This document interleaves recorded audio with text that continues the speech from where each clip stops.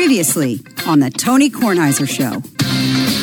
But the game held no particular interest in me. You also watched the Manning. So were you still with the Manning cast when they came back in the third? It was a tie game? No. Okay, so at this point I saw Jimmy Johnson early, and you always wait, like, who's going to be the next guest? And they say a name that I'm not sure you know, Tracy Morgan. I know Tracy Great Morgan. Physical comedian. Actor. Comedian. And he was Tracy on a show Morgan called... was in one of the episodes of Listen Up. Seriously? Yeah, Tracy Morgan was in one of the episodes of Listen Up. Did he play my dad?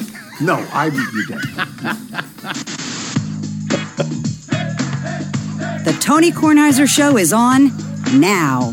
Tracy Morgan was in one of the episodes. I'm pretty confident about that.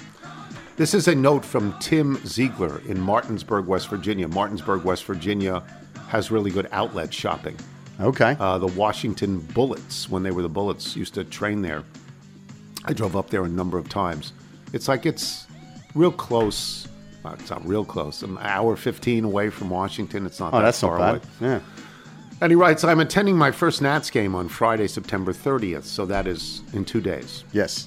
Thanks to the SeatGeek deal. Use the code, people. Use the code.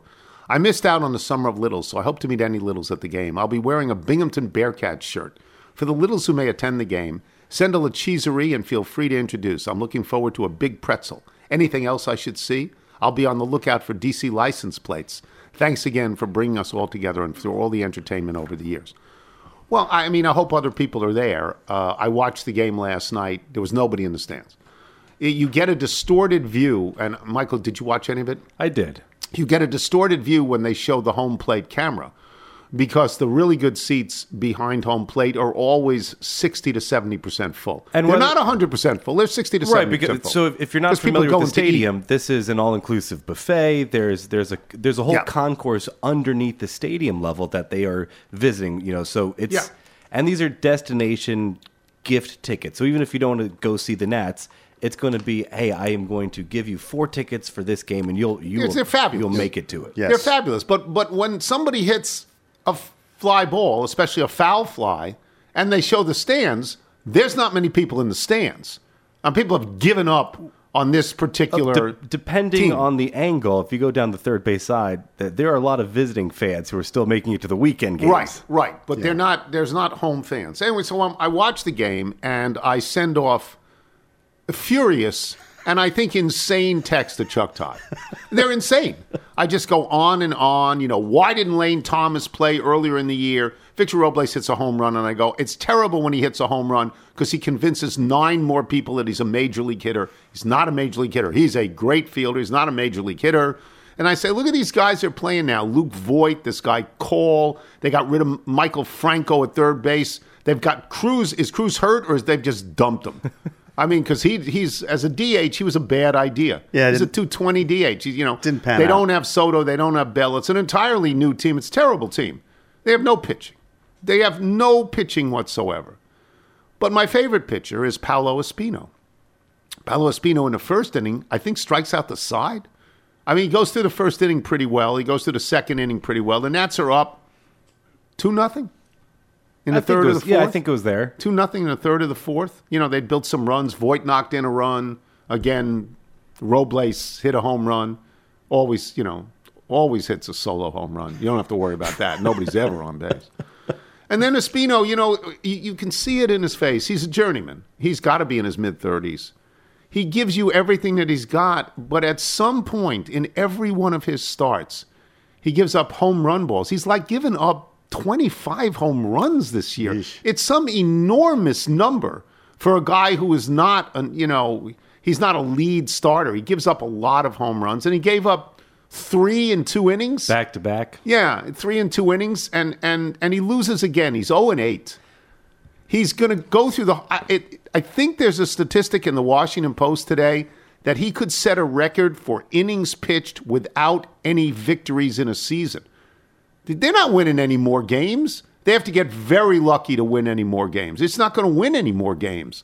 You're going to lose 100, 108, 110. And the timing of this is, this is the power of divisional games as you look at people who want to shrink that schedule, and you look at the Braves who want to have divisional games caught are great. and now want to pass the Mets. And then 19 divisional games. You games look at is the Phillies, great. who are still trying to jockey for where they're going to be within that wild card. Baseball's making a terrible mistake. And those home runs were torpedoes. It's not like it's not like the Ryan Zimmerman goes into the flower bed. No, these were... They went out in less than a second. 21 home runs he's allowed. That's a lot of home runs. How many innings? Oh, I'll have to check that out. No, how many innings? Because I'm going to tell you it's less than 100 innings. It's like one every 3 innings. 113 innings. It's one every 5 innings. I mean, it's just a lot of home runs. And 35 years old. So, and I love him. This is a team that's built around starting pitching. So It used to be. I love him. I totally love him because he never complains.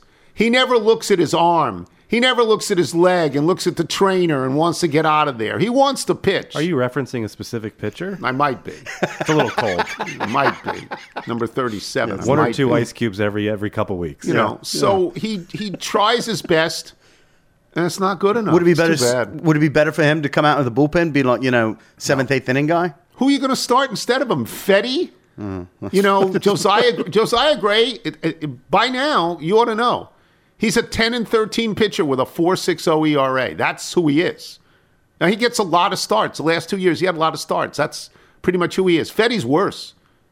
Fetty's a 6-10 pitcher with a 4.30 ERA. I mean, they don't have anything. Yeah. Corbin trots out there. Yeah, I think it's the way to the rest of the guys that are bringing Gray down, because you think about where is he lining up when you get to these other matchups, and I think you're a little quick to dismiss him, but we'll see.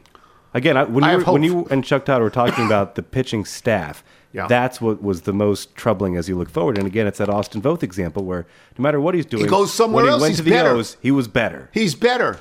And by the way, do I need to see Doolittle sitting in a dugout all the time? Do I need to see that? I'm thinking no. Do I need to read that he wants one more comeback?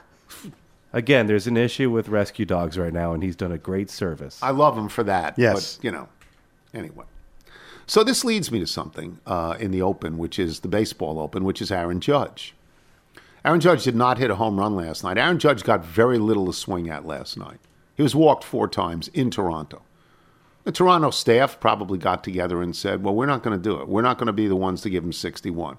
61 is a big number. It's not 73. He's not going to hit 73. He's not going to hit 70. At this point, he may not hit 61. He hit 60. With 15 games left to play. 15. The longest he had gone all year without a home run was 9 games. That was in August. The second longest, and he's matched that now, was 7 games, and that was in April. And I said yesterday on PTI that if he stays at 60 and he goes 15 games, the last 15 without a home run, people are going to think he's a choker. And Wilbon starts screaming. Anyone who thinks that is an idiot. He hit 60 home runs. You can't think that. And he said Babe Ruth went 15 games without a home run, and Hank Aaron went 15 games without a home run. I let it go. I'm going to answer it now. There's a difference. I don't know that Babe Ruth went 15 without a home run, but I'm willing to believe that he did. I'm willing to believe everybody has gone 15 without a home run at some point in their careers. This guy's sitting on 60 now. It's different. It's not the middle of the season. It's not the beginning of the season. He's not sitting on 46. He's sitting on 60. And the entire sports world is watching every time he gets up. In fact, there are cut-ins probably in New York City. Oh, I would think so. For people to watch. ESPN, I'm sure, would like to do cut-ins on Aaron Judge because it's going to be better than whatever else they're showing. They push you notifications, like how to watch this, at bat. So it is different. If he goes the last 15 with the pressure on and doesn't get a home run, you're going to say, well, what happened here? He's never gone 10 this year. And he had 15 games, and he'd been hitting at a pretty good pace in September. Not an Albert Pujols pace, but a pretty good pace in September. So I think he's put a lot of pressure on himself. I said yesterday I thought he'd get 63. If you're not going to pitch to him, he's going to walk. He's trying to win games. Yeah. I mean, he's not out for himself. I mean, he is to a degree, but and it's he's what trying other, to win games. It's what other season-long awards he is in contention for that are also in play for Triple this. Crown. But it's it's that missing piece. It's not like he's taking on-field batting practice. Someone has to pitch him the ball. Yeah. Look, they have They have the Orioles, and then they have the Rangers. It looks like he's going to get a few more, but I hope. Yeah. He's a home run hitter. You go 15 without a home run after you hit 60, people are going to question. They are. Come on. I mean, come on, Mike. They're going to question it. Didn't threaten to put you in jail, did he? No, I asked him at one point, do I have to go to jail? Because he was putting everybody in jail the other day. So I hope he gets it. I hope he gets a few. Yeah. I really do. I always thought that there'd be pitchers who would say, in their own minds, I'm going to give you nothing but fastballs, and let's see what you got, big boy. Right. Yeah, let's dance. See. Yeah. Yeah. I mean, to me, pitching around him is the coward's way out. To me. I think you have to ask me. Yankees won that game, by the way. What would the Warrior God do in this situation? He'd challenge him. The Warrior God definitely challenged him. Right. The Warrior God's going to the Hall of Fame, so he doesn't care to be a statistic. It'd strike you out late, but you'd probably tag him for one of the first couple innings. Yeah. Kevin Gausman doesn't want to be a statistic. Yeah. Because Kevin Gausman, do I pronounce that correctly? I think so. He's not going to the Hall of Fame. Probably not, unless he's a visitor. He's not. Yeah, he's not going to the Hall of Fame. I'm not. No, he's a major league pitcher. I'm not knocking him. Yeah, no slug. But he's trying to protect something that's different from a Verlander or a Scherzer. I mean, those guys, they are. Okay, let's go. Right? Let's go. Yeah. So I hope he gets it. I don't know if he's going to get it. I think he's going to. You think he's going to? I think he'll get it. I mean, pitch to him. Yeah. Pitch to him. The Texas Rangers. What are they waiting for? The Orioles, I think you've got them next? Yep. Yeah. So, I think at home. Yeah. Yeah. That's right, the last 3 home games, yeah. Yeah. Kevin Gausman used to pitch for the Orioles, right? I believe and now he did. pitches for Toronto. Yes. I believe he's a good pitcher. Yeah, he's pretty good. But he's not a Hall of Fame pitcher. Not a Hall of Fame, no. He's better than Paulo Espino, but he's not a Hall of Fame pitcher. Chuck Todd, he stopped responding to me. Too much crazy? I was manic. I was simply manic. It's almost like there's midterms in a couple weeks. Yeah. We'll take a break. Booger McFarland joins us when we return. I'm Tony Kornheiser. Check out our new NBA show, Beyond the Arc, part of the CBS Sports Podcast Network, where you can find me, John Gonzalez, NBA insider Bill Ryder, and Ashley Nicole Moss 5 days a week talking all things NBA. Whether you're looking for insightful discussions, upbeat commentary, breaking news, interviews, or coverage of all the biggest stories in the NBA, our new show is the place to be 5 days a week. Download and follow Beyond the Arc on Apple Podcasts, Spotify, and wherever you get your favorite podcasts. You're listening to The Tony Kornheiser Show. Jimmy G, we're gonna work harder for Jimmy G.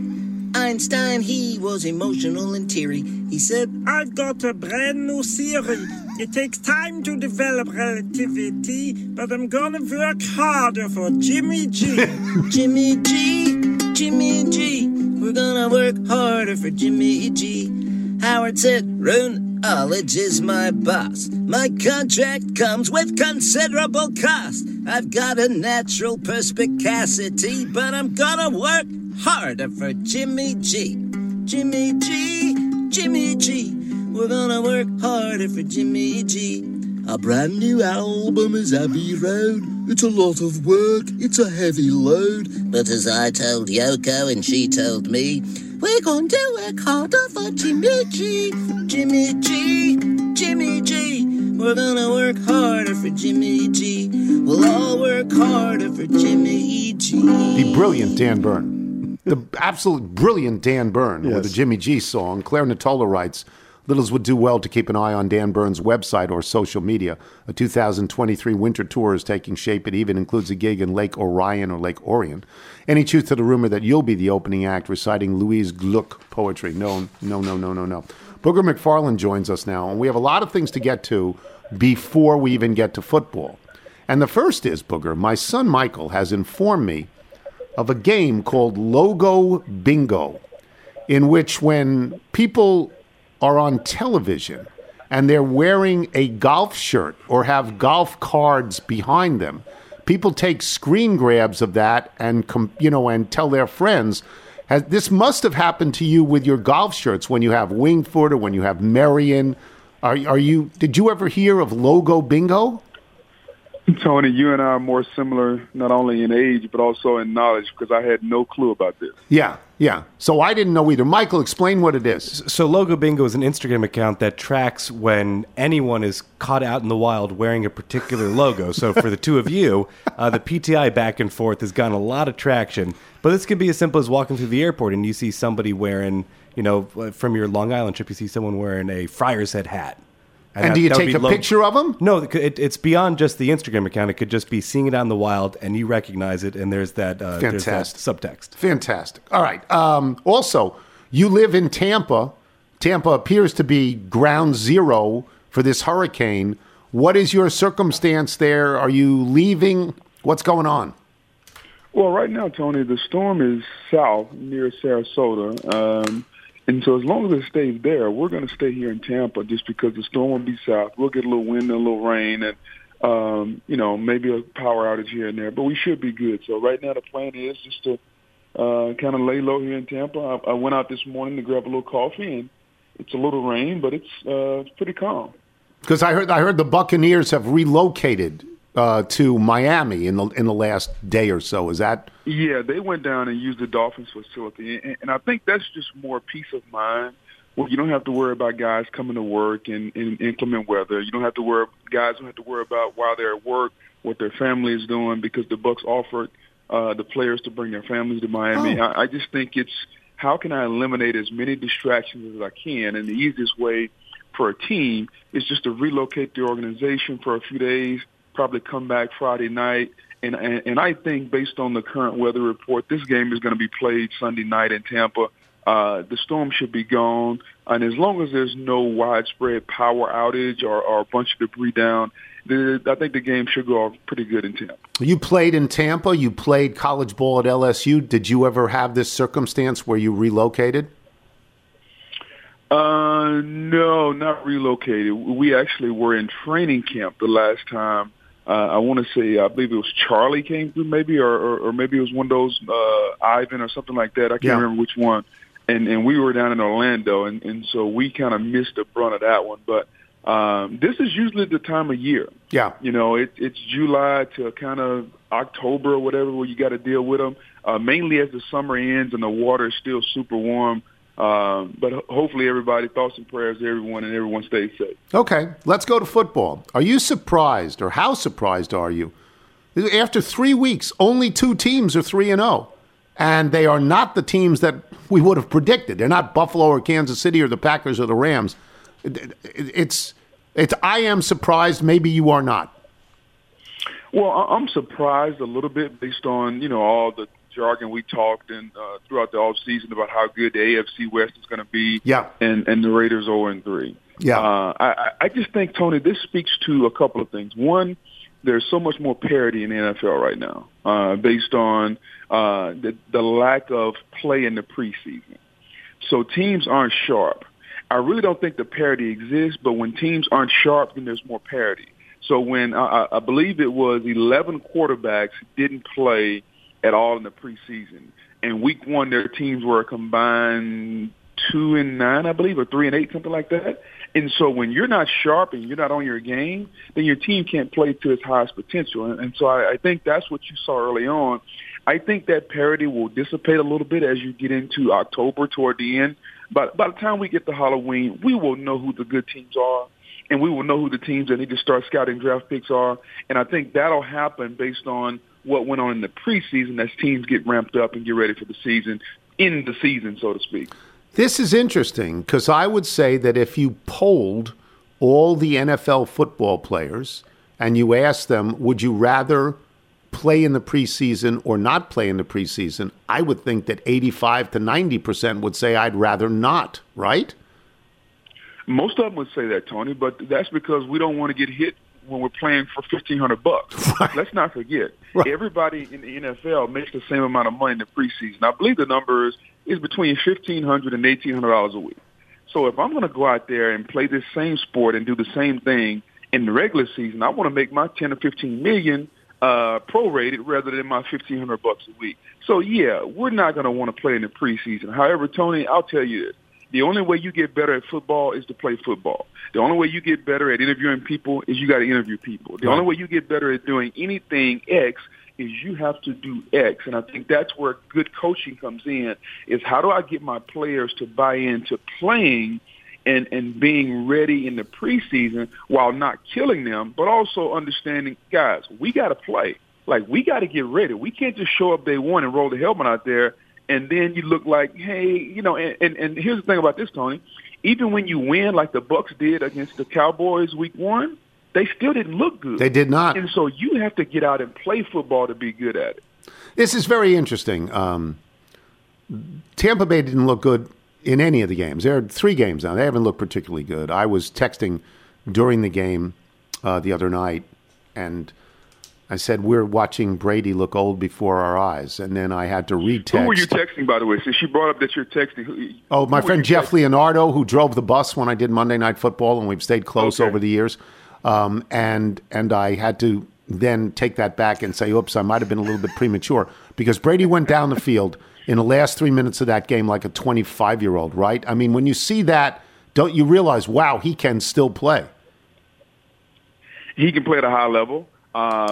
I think oftentimes, Tony, we overthink this thing called football, and the coaches want to be so involved. How many times did we see this weekend? Not only Tom Brady, remember Russell Wilson at the end of the game. Yes. He went into no-huddle form. Yeah. Because, guys, when you go into no-huddle, you don't have time to think. You just react. It's about getting into the line of scrimmage. It's about reacting. It's about instincts.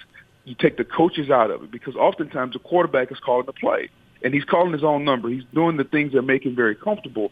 So, yeah, those guys still have it. I think the biggest issue in Tampa is that only for one quarter have they played with the team that Tom Brady left the kids' pickup line to come back and play with. That's right. And that's right. Russell Gage, Chris Godwin, Mike Evans, Julio Jones. They've only been on the field for one quarter through 3 games. And I think that when those guys get back, when his left tackle, Donovan Smith, comes back, because right now he's nursing an elbow. He might be a week or 2 away.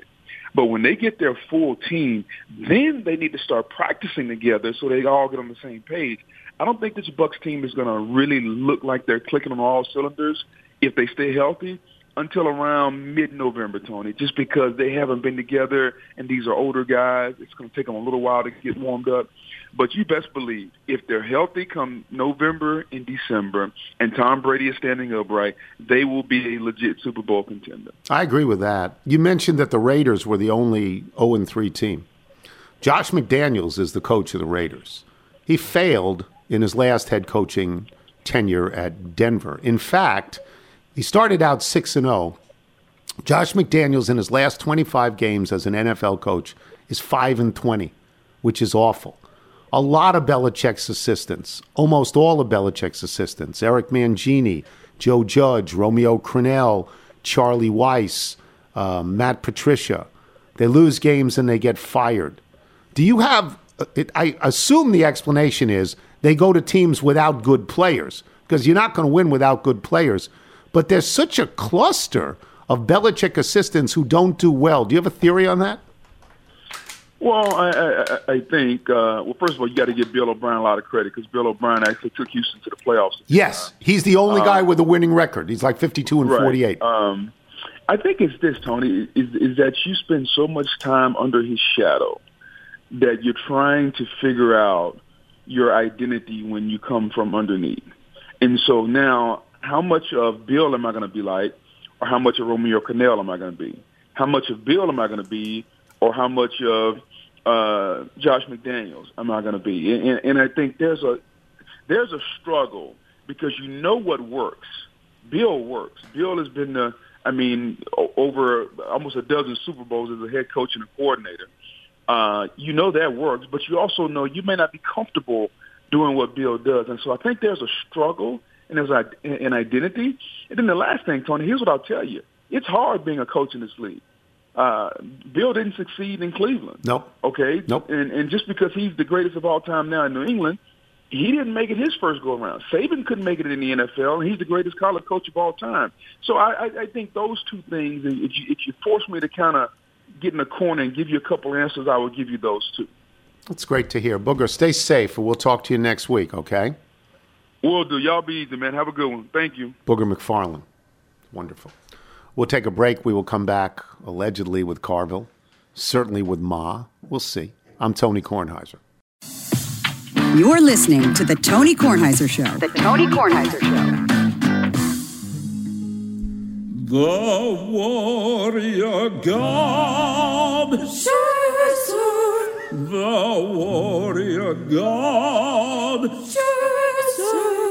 Like Thor, the god of thunder, like Atreus of plunder, like Zeus, the god of lightning, so very, very frightening. The warrior god, Caesar. The warrior god, Caesar. He and DeGrom, so fearsome and strong, so lay down your bets on the New York Mets. The warrior god, Caesar. The warrior god. Dan Byrne is doing opera. Totally brilliant. The warrior god from Max Scherzer. Plays in James Carville. James, I texted or emailed Peter Nobler, and he was so happy to just even hear that you were talking about him. And he mentioned how you had spoken at his son Daniel's graduation, which I think you talked about. The kid just won a Grammy for producing an album, which is really nice. Really? Yeah. Wow. He won a Grammy. It's very good. You had a good week. You were 3-2. You had the Dolphins. You had Florida with the points. You had Wake with the points. Wake was a great pull. Yeah, the two I lost by a fraction. Yes. You were so close. You were so close, under a point. It ain't horseshoes, it ain't hand grenades. So That's right. That's right. So what do you got for us this week? So Kentucky goes to Ole Miss. Mm-hmm. What line y'all see on that? I've got Mississippi, Ole Miss giving 6.5. Hey, this used to be a trap game. I'm Kentucky. You want Kentucky in this? Yeah, I mean, I thought that line was going to. Kentucky's good. Yeah. Well, I think Lane Griffin knows what he's doing. I mean, I know people want to say he doesn't, but I think he does at Ole Miss. But he's a good coach, but yeah. I'm going to tell you, he's a good coach. Look at Kentucky. We think of Kentucky as a basketball school. They're pretty damn good. Okay, so you'll take Kentucky. You thought you were getting more, obviously. What else? We got Baylor is hosting Oklahoma State. Yeah, I've got Baylor giving 2.5. I'll take Mike Gundy. I'll take the 2.5. Okay. He's an underrated coach. He's a man. Past Notre Dame. Yeah, Gundy knows what he's doing. He does. Yeah. Crazy haircut. What else you got? And Dabo plays North Carolina State. Yeah, I've got Clemson giving 6.5. All right, I'd eat the point. Take Clemson. Yeah, I think they're going to. I think they got their close game out of their system against Wake. Don't you? Yeah, I mean they're not Clemson that we used to know, that's right. but they're still Clemson. Yeah, all right. That's right. And the Bills play where? Who do they play this week? Buffalo are at Baltimore. It used to be 3.5. I don't know what it is now. It's at 3 now. Buffalo giving 3 on the road in Baltimore. 3. Giving 3. All right, give the 3. Take Bills. Okay. Bounce back game. Okay. The Chiefs and the Bucks. Where is 2.5, wasn't it? Kansas City. Oh yeah, it's now 2. Kansas City giving 2 at Tampa. I'd take Kansas City. I don't know. You know, the storm is not going to affect Tampa as much, and they were going to go practice in Miami. Right. Yeah, it's it's a competitive game like that. This could be a distraction. And the Chiefs, the Chiefs to the Chiefs. The Chiefs need to. And, well, they both lost last week, but the Chiefs, it was worse. I think Mahomes is, given the age differential, Yeah. I'll take him over Brady. Okay. Is that it? And the one I'm going to kick in here is the LSU line. LSU Auburn, it went from 7 to 9, and I would still take LSU, and I'll tell you why. because John Emery Jr. is coming back. He was the number one running back 4 years ago. And between injuries and he got caught up in an academic probation that I think everybody didn't think he deserved. So this is his first game back. He's gonna go for over 100 yards. And Auburn's just not that good. Deion Sanders is going to be the next head coach at Auburn. Now, let's talk about this for a second. The rumors have it that Auburn is going to change coaches. If Deion went there, it would be so much fun to see him and Nick Saban, his Aflac co-star, in the same state, right? Paul Feinbaum might have a heart attack. Yeah, I just think that would be a lot of fun. And Deion is apparently 19-5 at Jackson State, so he can coach, right? He can coach. Yeah. I mean, and you know, the other thing is, I think he's a pretty good recruiter. I'm too sure, but he's a great recruiter. People would want to play for him. Yeah. I mean, you know, he would be. I mean, he'd be good for SEC. Get another $100 million on his TV contract if Deion is coaching at Auburn. You are 100% right. And one of the reasons to coach Auburn and not, for example, Georgia Tech, is that Auburn has won national championships recently. So you don't question, can it be done? Oh, yeah, it can be done right there. Well, 2013, I thought, something like that, 12. Yeah. So, yeah. I'm listening. All right. Thank you, James. I don't think he'll go to Florida State. No, Florida State, that guy's doing okay. They're not getting rid of him. They're not. All right, talk to you next week. James Carville, boys and girls. Always a pleasure. See if we can get Jeff Ma on the phone. I have this email. I have this Jeff Ma email here from Mo Moriarty, which may or may not be a made-up name. Mo Moriarty in Wethersfield, Connecticut.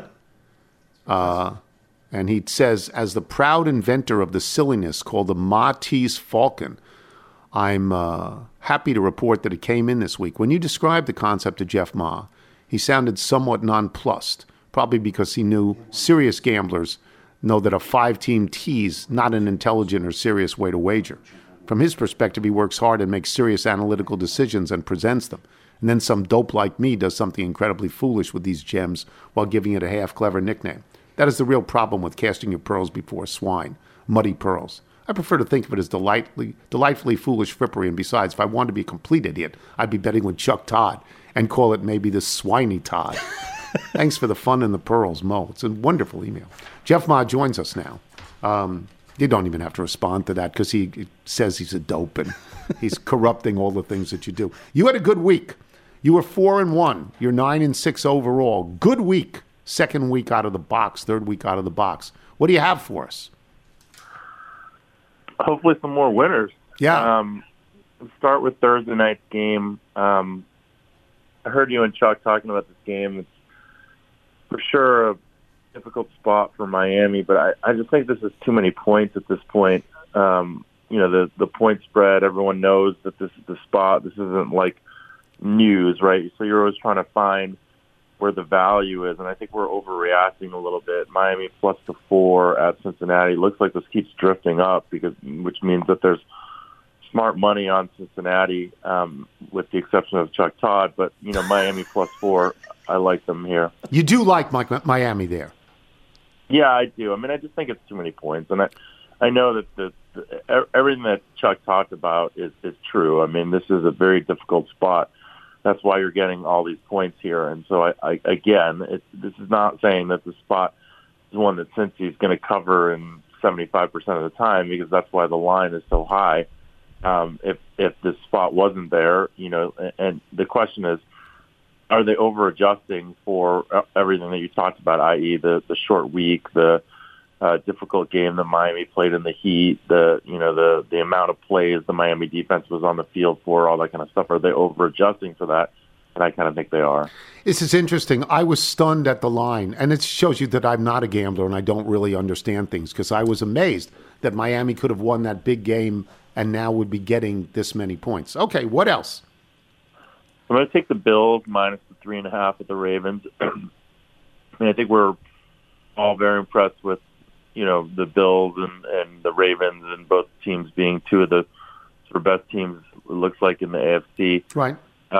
But I still think the Bills are sort of a cut above. I think they bounce back here, and giving 3.5 at the Ravens, like the Bills, I just think they're a much better team than Baltimore is at this point. I mean, obviously, Lamar's playing great. He is. Bet on himself, and but this isn't the New England Patriots. This is the Buffalo Bills, and I think this is going to be a challenging game for them. Okay. What else? I like the Eagles minus 6.5 versus Jacksonville. Jacksonville's a team that sort of everyone now is looking at and saying, like, oh, yeah, Urban Meyer was the problem. This team has elite talent. Doug Peterson's made Trevor Lawrence, the overall number 1 draft pick that he should have been.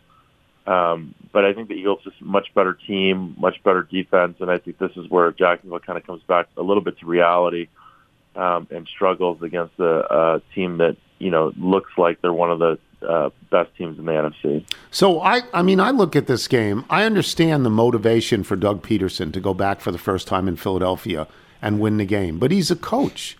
He's not a player. If this was a tennis match and a guy had incentive and motivation, I might bet on him. But Philadelphia is, I think, a significantly better team than Jacksonville. You agree? Obviously, you agree with that. They're just a better team, right? And they're at home. Yeah, I mean, is Peterson going to coach harder? What is that really going to mean? I don't know. Is he going to spend more time watching film and yell more at his players? Yeah. I mean, obviously there's a huge narrative around motivation. Yeah. Again, like one of the things that you think a lot about in sports betting is this idea of what are the narratives driving in terms of point spread, and are those narratives really indicative, or are they quantifiable at all, et cetera? And again, I agree with you, Tony, as a coach and a motivation. Do these players love Doug Peterson? Well, they've only had a few weeks to really get to know him or whatnot. Right. So I think the motivation angle is probably being overplayed here. Okay. What else? I'm going to take the Chiefs minus the 2 at Tampa. I think Tampa, again, is a team that right now, obviously missing skilled players. Some of them they're getting back. They're going to get Mike Evans back, et cetera. But they're still an older team. Kansas City obviously not play great against Indy, lost that game. But I do think they're still one of the class teams in the AFC, and I think Tampa is still a team on the downswing. I think they'll still continue to struggle to score here, and I think Kansas City will have, we'll be able to score and we'll win this game. It's interesting. We just had Booger McFarland on a little while ago, and he lives in Tampa, and he obviously knows pro football, and he played for Tampa, won a Super Bowl for Tampa, cares about Tampa. His theory was that with all of these people who are hurt or suspended or whatever happened, he said, you will see Tampa. It will take till mid-November, but you will see Tampa at some point get everybody back and practice with everybody back and be a real good team, just not now. That sounded reasonable to me. Yeah, I mean, that's reasonable, but also, again, like Tampa is an older team, right? So right. You have no guarantee that just because some of these guys get healthy, the other ones don't. And I think they're going to be a beat-up team all season. And certainly, the quarterback is older, so there is some point where he drops off. I mean, everyone keeps talking about this. I mean, is Tom Brady at 55 going to be a good quarterback? Well, probably not. So at some point he's going to drop off. And, he had that look last week that he had in 2019 against the Patriots where he looked angry, and he's had that the last couple of weeks. And so, again, like this idea of who he works with and his offensive line not being the offensive line that it's been in the past. Tampa for sure still has a good D. I just worry a lot about like the skill positions in the offensive line. Okay. All right. What else? I'm going to take New England plus the 10 against Green Bay.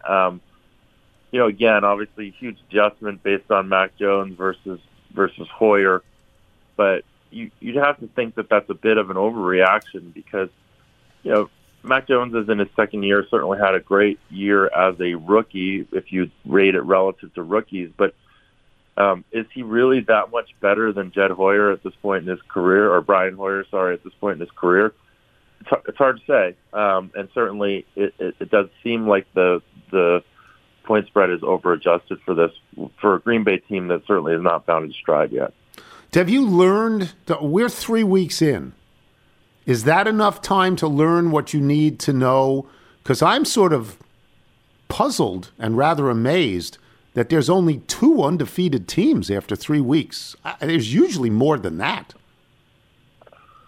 Yeah, there was some talk that this was going to be a big year with parity, and I think everyone kind of forgot about that when Buffalo came out to the great start that it did in the first couple weeks. The NFL has been built on parity for whatever many years, right, with the way free agency works and the schedules and whatnot. So, no, I don't. I mean, usually, yeah, you're right. There's a few more outliers and whatnot, but I do think this is one of those years where there is a lot of, bunching in terms of even the top, and it's hard to know who the super elite teams are. And it seems like maybe there's a handful of teams this year that can win the Super Bowl, which is pretty exciting. Yeah.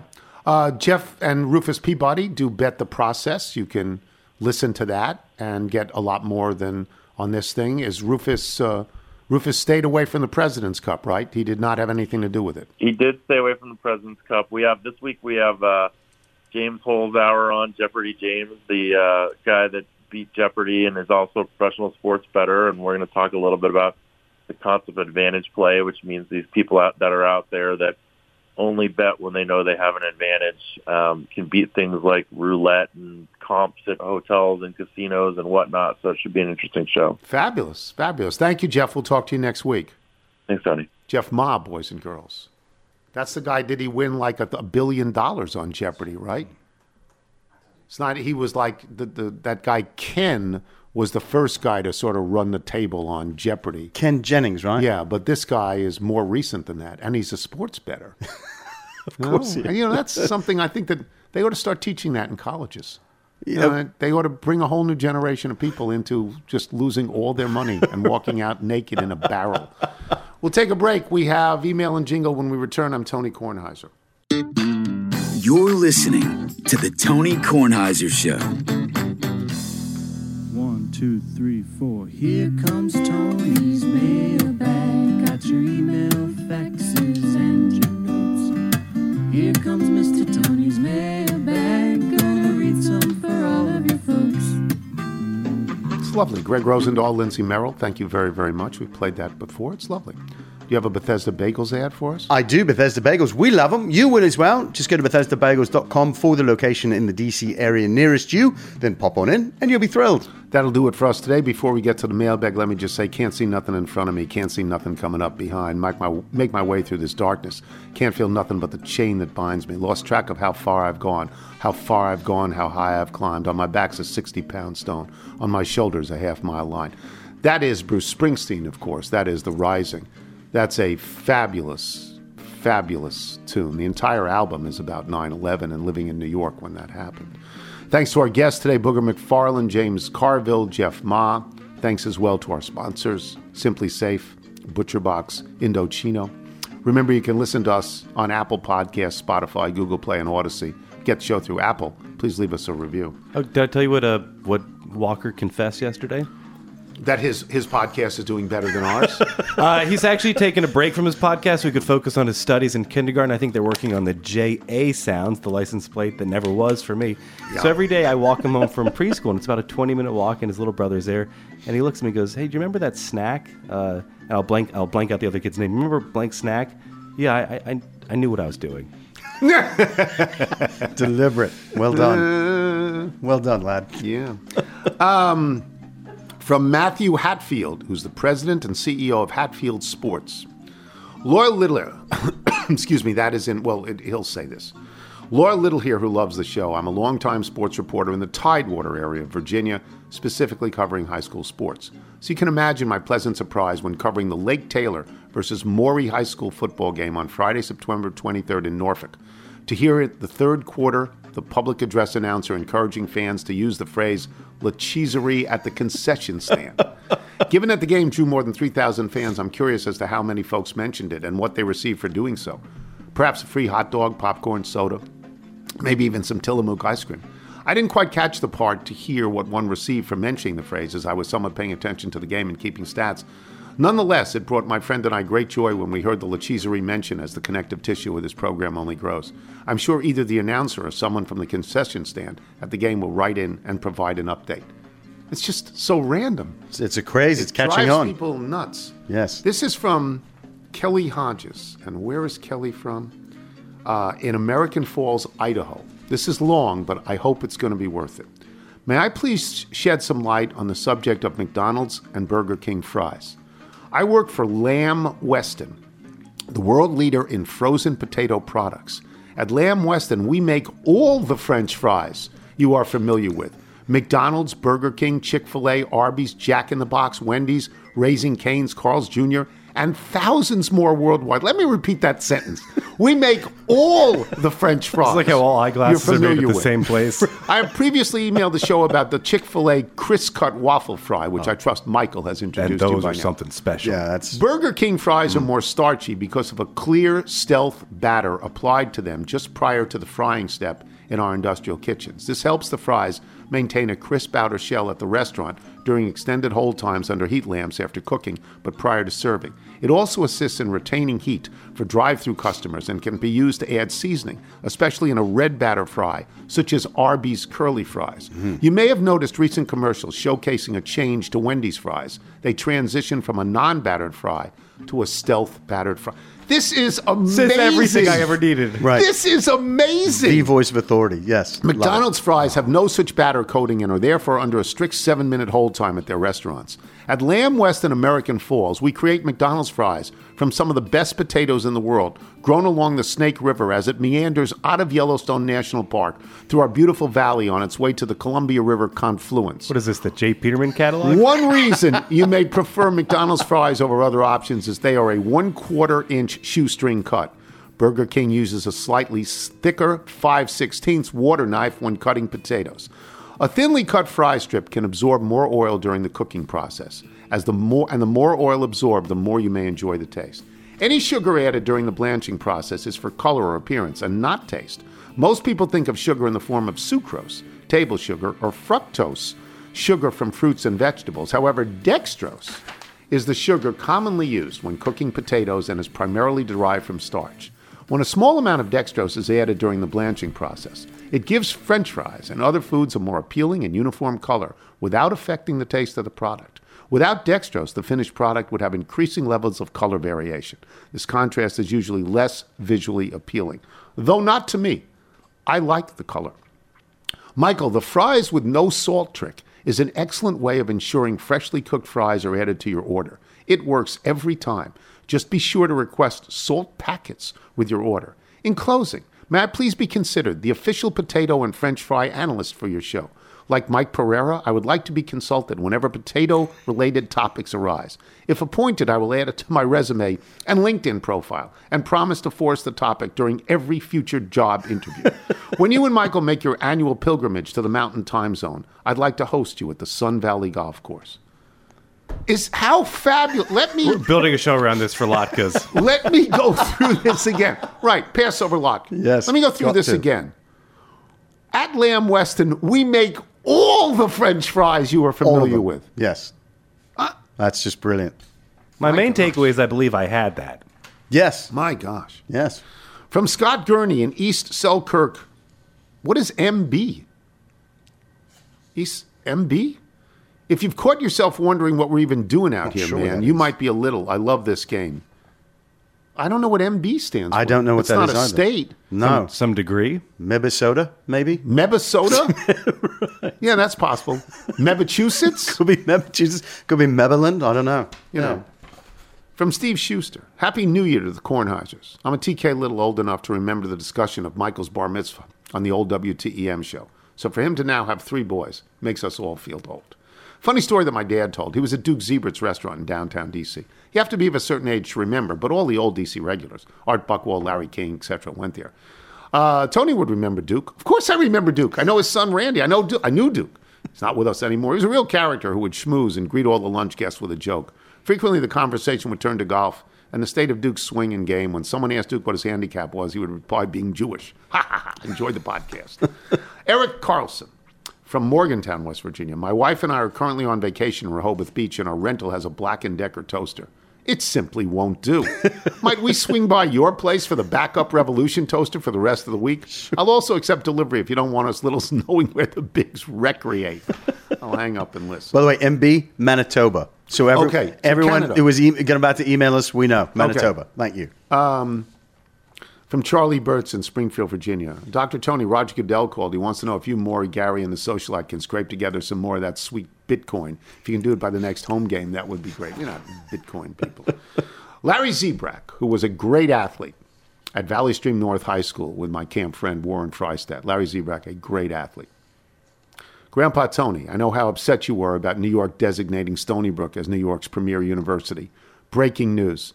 New York just named an official state car. You guessed it, the Subaru. Don't be too upset. At least the Commanders look good. Stay well, Zeta. Wonderful. If you're out on your bike tonight, everyone, as always, do wear white. But we don't have the chutzpah to do it. Jimmy G, we're gonna work harder for Jimmy G.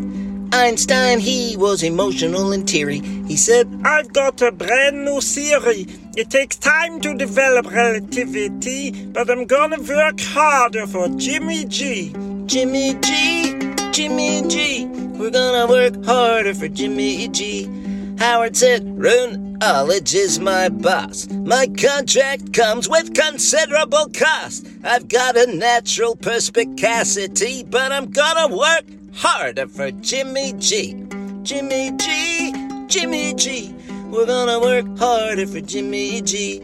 Our brand new album is Abbey Road. It's a lot of work, it's a heavy load. But as I told Yoko and she told me, we're going to work harder for Jimmy G. Jimmy G, we're gonna work harder for Jimmy G. We'll all work harder for Jimmy G. The warrior god, Jesus. The warrior god, Jesus.